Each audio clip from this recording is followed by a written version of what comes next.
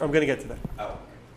So, who do we redeem? How do you define a firstborn? Who has to be redeemed?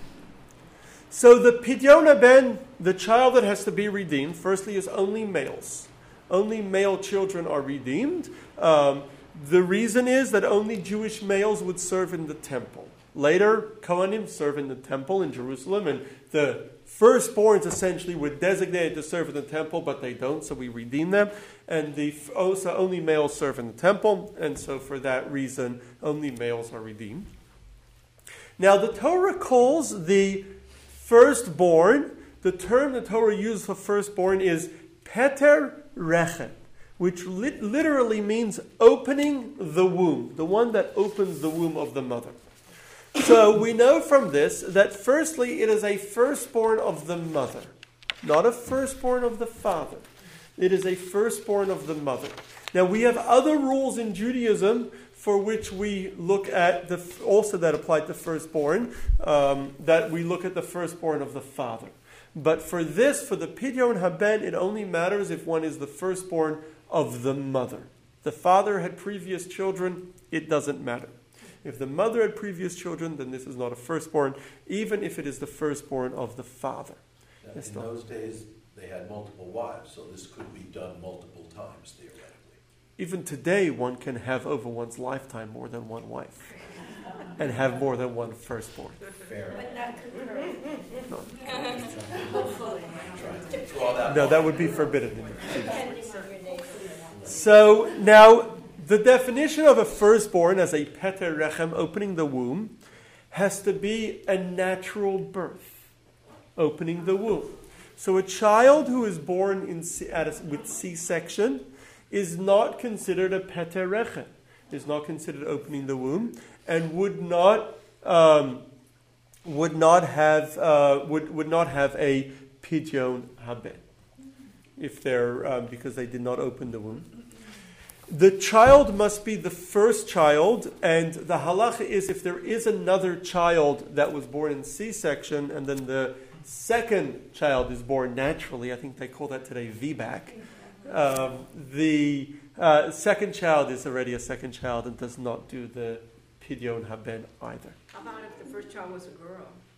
Also, the second child is not opening the womb and does not count either. Even if it's a boy, it doesn't count. So only if the first child is a boy and born natural. First child of the mother is a boy and born naturally.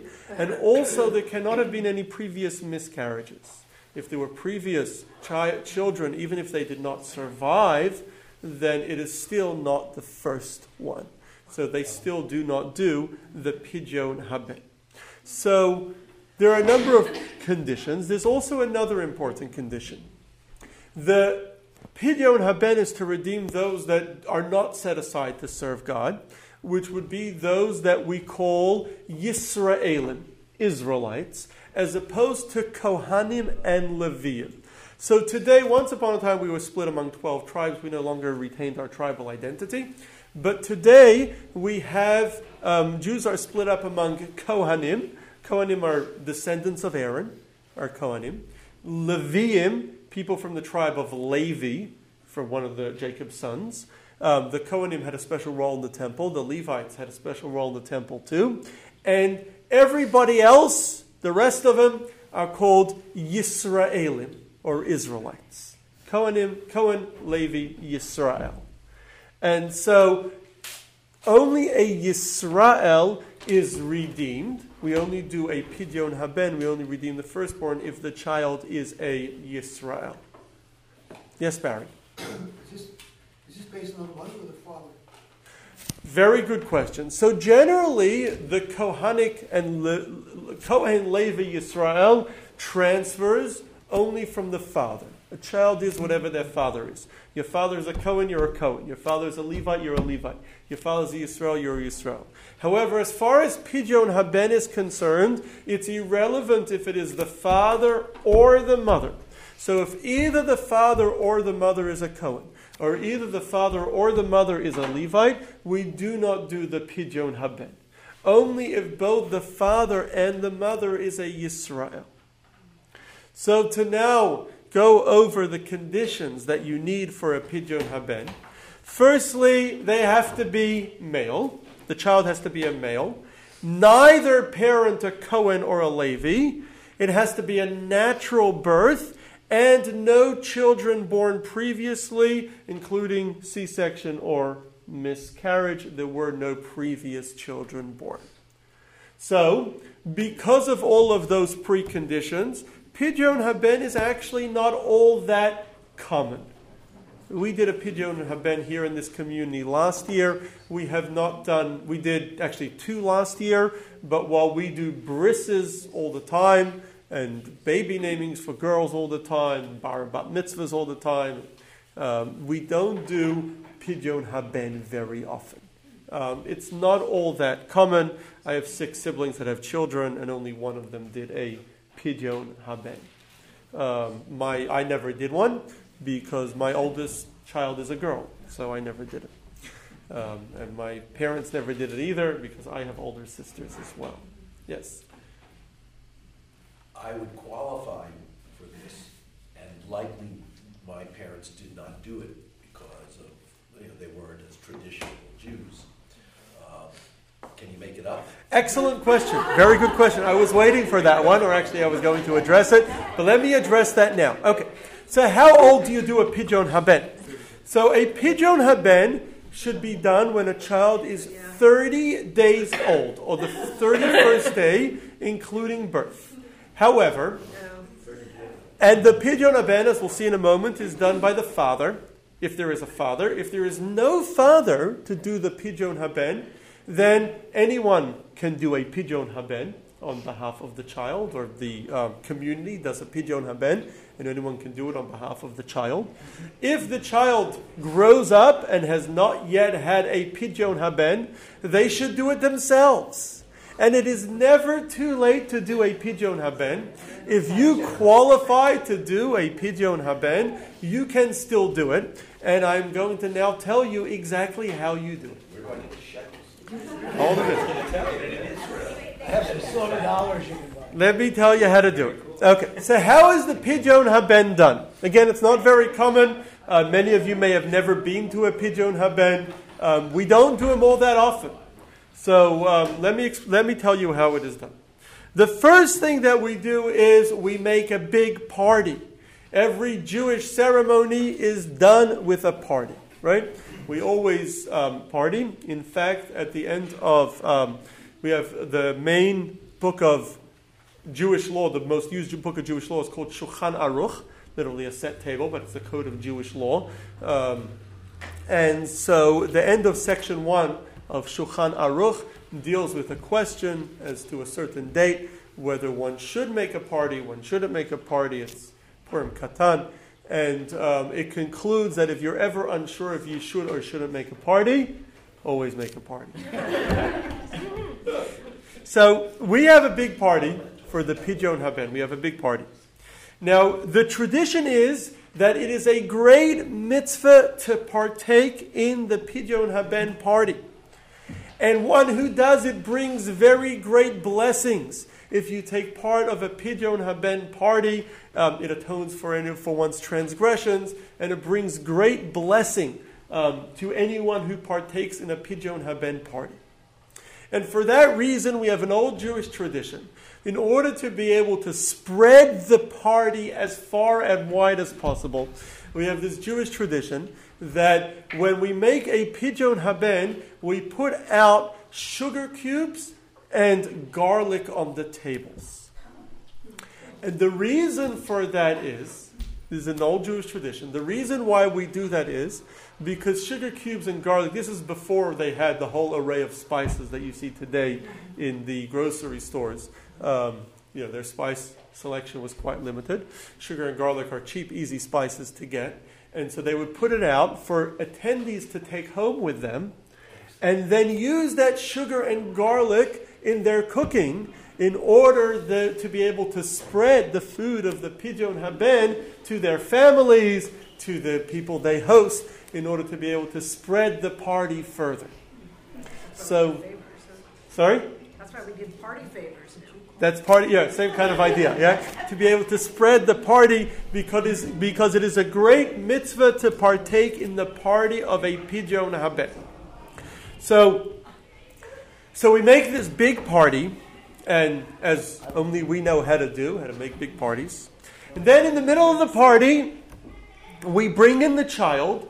The child is brought in, of course, he's a baby, so we bring him in on a pillow, and we try to make it very fancy. As in general, when we do mitzvahs, we always make our mitzvahs as fancy as possible.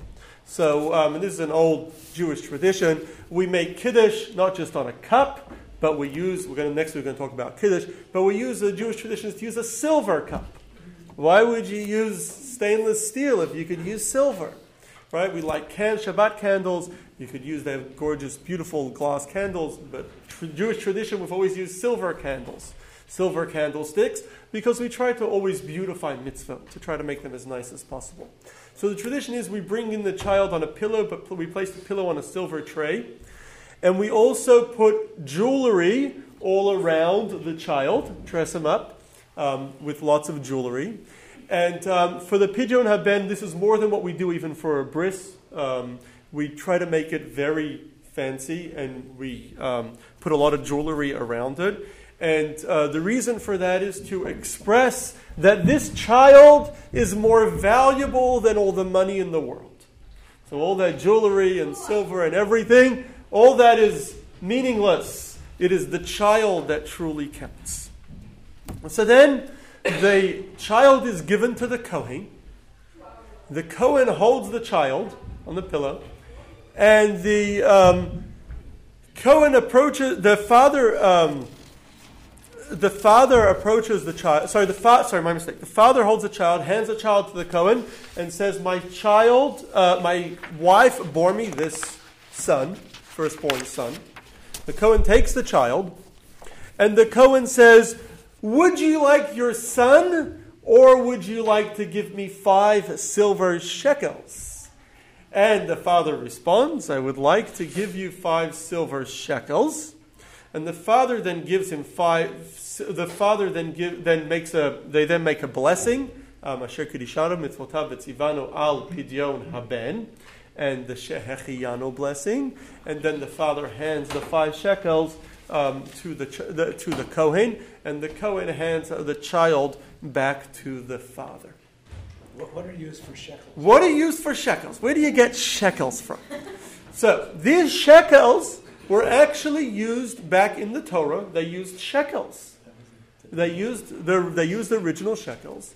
Now, we once did a class on weights and measures in Judaism, and there were a lot of important weights and measures that were used in Judaism. And so shekels, and we've always tracked what they were and how large they were. And so shekels, as they used them back in the days of Moses, were coins that weighed about 0.7 ounces. And so 5 shekels is about 3.5 ounces of silver. Now, you need to give real silver. You cannot give dollar bills. Dollar bills are really called banknotes. Banknotes meaning that they are simply notes that the bank owes you. You have a $100 bill, it just means the bank owes you $100. That's all it is. The Federal Reserve is the bank that owes you the money. That's all it means. It's not actual, there's nothing there. It's just a piece of paper. Now they're plastic. But there's nothing really there. It's not real. It doesn't have any actual value. Silver is a metal, or gold. Those are metals. Those have real values. Not just because the Federal Reserve says so. It's not just because the government said so, but it actually holds real value. So you cannot give banknotes, just like you cannot give checks or credit cards or Apple Pay. You need to actually give shekels. The shekels have to weigh 0.7 ounces. And they actually make today, they don't need to be shekels in circulation. They just need to be that amount of silver. And you actually can buy, they make today special shekels for a set. You could buy a set of 5 shekels that are the right size for the Pidyon Haben, to redeem the firstborn son. You also, some people you can use, you could buy today silver dollars, of course, or each weigh 1 ounce, 1 troy ounce, which is about 1.1 ounces. So each silver dollar is more than enough. So you can use, you could probably get away with 4 silver dollars, and you'll have enough silver in there to cover 5 shekels. But you could use silver dollars as well, which you could get from any coin place that sells rare coins will sell you silver dollars. I don't know what they go for today. You might be cheaper to get shekels. So that's here. What do they do in countries that don't use coin anymore? They just use paper. We've always made silver shekels. You could get silver shekels. First thing, historically, the paper's new. They used to always use silver. That's what they always used. So historically, it wasn't trouble. It wasn't hard to get silver. You just had to make sure that it was the right amount of silver. It had to be at least 3.5 ounces of silver total. We've stopped using silver now, but most countries also have silver dollars, or the same equivalent of coins that they make. And again, today you can buy from Judaica stores, I think you can even get them online, you can buy shekels for the Pidyon Haben, for the redeeming of the firstborn son. They're the size of the ancient shekels. So he would say a modified prayer, because obviously he's doing it for himself and not his father. You would say, yeah, you would have to modify it. You would say, yeah. Now, You wouldn't say, my wife bore me a son, yes. So I have another question. Does it have to always be a man's? Because let's say you're in a situation, in extraneous conditions, in the wartime, let's say, and there's only the mother's left, and there's the child. Does the mother do it if there's nobody left except for the Kohen? If the father's not there, anyone can do it with a Kohen. Yeah, anyone does it with a Kohen. It's for the community. The community does it. Right. The community does it. In the case of twins, The older just one. firstborn, right? There's only one firstborn. You can only ever have one firstborn. That was me. You were a twin. I had opinion on that. You did have a Pidyon Haben. Oh, good. So the Pidyon Haben is not a common ceremony, but it is a very, very important ceremony. But the Pidyon Haben really teaches us a lot of, and I've mentioned some of the important things that we learn already from the Pidyon Haben, some important lessons. But the Pidyon Haben really teaches us something very powerful. The strangest part of the Pidyon Haben is when the father tells the Kohen, I'll give the child to the Kohen, and the Kohen responds, would you like your son, or would you like 5 shekels? And the father, at least in the Siddur, in the prayer book, it gives you the full ceremony and what to say, and it's all in Hebrew and how you say it. So it says, the father responds, I would like my son, right? I'll give you 5 shekels. But you wonder what sort of question is it? Would the father ever consider responding other words? Would anyone consider, say, you know what? Keep the kid. I'll keep the 5 shekels. He cries all night anyway. Yeah, but isn't that what's supposed to be done? Isn't that what God said? Was that the firstborn male son is... No, he's not allowed to serve in the temple. He has to be redeemed. Why? I thought The you said command it was is an to option. redeem. It's not an option. The command is redeem the firstborn son. It doesn't say you got an option. If you like, you can redeem him. You have to redeem him. They don't serve in the temple anymore. You have to. It's a command to redeem your firstborn son. So let's say the father said, keep the son. So Then he's missed out on his mitzvah. He didn't do the mitzvah. he didn't do the mitzvah. So he does have to say, no, I want. But the question is, why is he even given a choice? It's not really a choice. Why is the father given a choice? It's a very strange part of the ceremony. Why would you give? Who would answer otherwise? And the father's not given a choice. He has to redeem his son. Otherwise, he's missed out on the mitzvah. The son eventually will have to redeem himself if the father doesn't want to redeem him. So he's got to pay the 5 silver shekels at some point. So he doesn't gain anything. So why do you ask the father, do you want your child or the money? Is there some difference between mitzvahs that you're obliged to do and others that you do even though you're not obliged? There are mitzvahs that you are not obliged to do. The classic example is slaughter, shechita. You don't have to slaughter animals. Yeah, there's If you want to eat them, the way to eat them is by slaughtering. But you don't have to. So there are mitzvahs that you're not obliged to do, but it is still a mitzvah. So, but that difference doesn't No, here you have to redeem your firstborn son. It's a mitzvah. It's one of the 613 commandments. To answer your question, in today's day and age, there are some times where the father's not really the natural father. If it's the biological father does the pidyon habeh. But what if he's not on the scene? What if it was... Then anyone does it. Whether another father or adopted father or someone else can do it on their behalf. But who would choose? So why do we even ask the question? You don't really have a choice. It's not really a choice. Why would we ask the question, do you want your child or do you want the money? So the explanation is that, unfortunately, although too often people offer that, people will, we of course will say we'll never offer our child in exchange for money. My mother-in-law said she was once, I think it was in an amusement park, she was in a park somewhere, and someone actually came over to her and said, I'll give you $1 million for your child. Oh my. And she looked at the guy and he's like, no, I'm serious. And she got so scared that maybe he really was serious. Who knows? But who would ever do that, right? Who would ever take money for their child? But unfortunately, while people sell their children, Sure, very poor people or Surrogates. it's not, I mean, we don't know these people, but we know of stories. They're real. it does happen, yes. Happens. But hopefully most people wouldn't do it, and it's definitely not a normal thing. But unfortunately what happens is we often subconsciously or without realizing it, we often do sell our children. And we do it all the time. We often tell our children, I don't have time for you. I'm busy with something else, right? I'm busy doing something. I don't have time for you right now. I need to take care of something else. Is that really more important than your child? Sometimes it is. Often it's not. And we all do it. I'm a parent, and so I'm guilty, unfortunately. It's something that we do by habit. We're in the middle of something. We're in the middle of something important, and we overlook our children because we're in the middle of something else. We're essentially selling out our children, saying that something else, it may not be 5 shekels, but whatever else it is that we're doing may not be worth that much more. And if we somehow believe that it is more important than our child.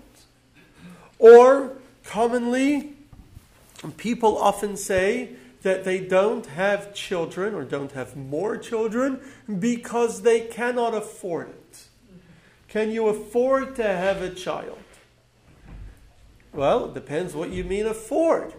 If it means that you might have to give up on certain other things in order to have a child, well, what's worth more? What's worth more, your child or your vacation? Would you give up an annual vacation to have another child? Is it worth it? Would you perhaps work for 5 more years and retire 5 years later to have a child? Is it worth it? So often we say that we can't afford a child, we can't afford another child. And when I gave a class on having children, and the mitzvah of having many children about a year ago, and over there we mentioned this, that nobody regrets, says, I would have had 1 child less. I've heard anyone say that? I wish I would have had 1. I had 3 kids. I wish I would have just had 2. Right? You ever hear anyone say that? I might have said something. My mother did. Right? My mother did while we were growing up. Yeah. You're like, what did I do? But then, She was a tough one. but you always hear people say, I wish I had 1 more. Right? How many people say that? I wish I had another child. I wish I would have just had 1 more. Or I wish I would have had more children. Right? We all say that. So it's something that you don't regret. And the child, because we at a certain point in life, we recognize that the child is worth more than our time, more than our efforts, more than raising children is very, very expensive. It's not cheap to raise a child. It's the most expensive thing you'll ever do. It's probably more expensive than buying a house. It's extremely expensive, but you got to buy a house to raise your children, right? It's part of it. But raising children is extremely expensive. And it's also very, very hard work. In the early years, it's a lot of sleepless nights. Then, as they get older, it's a lot of sleepless nights, and it's a lot of very, very hard work. There's no easy route to raising children. There's no simple ways. It was just to have at least one boy and one girl, correct? That's a minimum. But that's the mitzvah. You have Yes. one boy and one girl can be satisfied. Your mitzvah. You've reproduced yourself. That's good. So. Too many of these. So every time when a person has a child, it's very difficult. A lot of sleepless nights. It's very, very hard work. And more children, it's even harder work. And there's no shortcuts. There's no easy way out. There's no shortcuts. There's no easy way to kind of make it easier. It's going to be hard work. So it's probably going to be the most difficult thing you'll ever do. And it's probably the most expensive thing that you'll ever do. And nevertheless, we have to recognize that our children are worth more than 5 shekels. And despite the difficulty and despite the expense, our children are still always worth it and still always worth more. And that's why the Kohen asked that question of their children. So that's the power. It's a rare mitzvah. If you get a chance to do it, hopefully Don's going to have one. Maybe we could plan one at the end of one of our Sunday classes. Bring in a Kohen and we'll plan a Sunday class. Yeah, we'll have to figure out a way to do it. So, Ask him if he was circumcised. We'll carry him on his but we could. I've done it with adults before. We actually brought them in on a wagon. Silver tea set, is that? Get your gurney. So who stands for an adult? So we need, adult does it themselves. They have to do it themselves. They They do it themselves. Yeah. They do it themselves. So anybody who hasn't done it, definitely I would encourage you to do it. Maybe we could do a mass ceremony if there are others here who have not yet done it. Come up with a week and bring in a Kohen and do it here one Sunday morning. It's a mitzvah, one of the 613, and a very powerful one as well.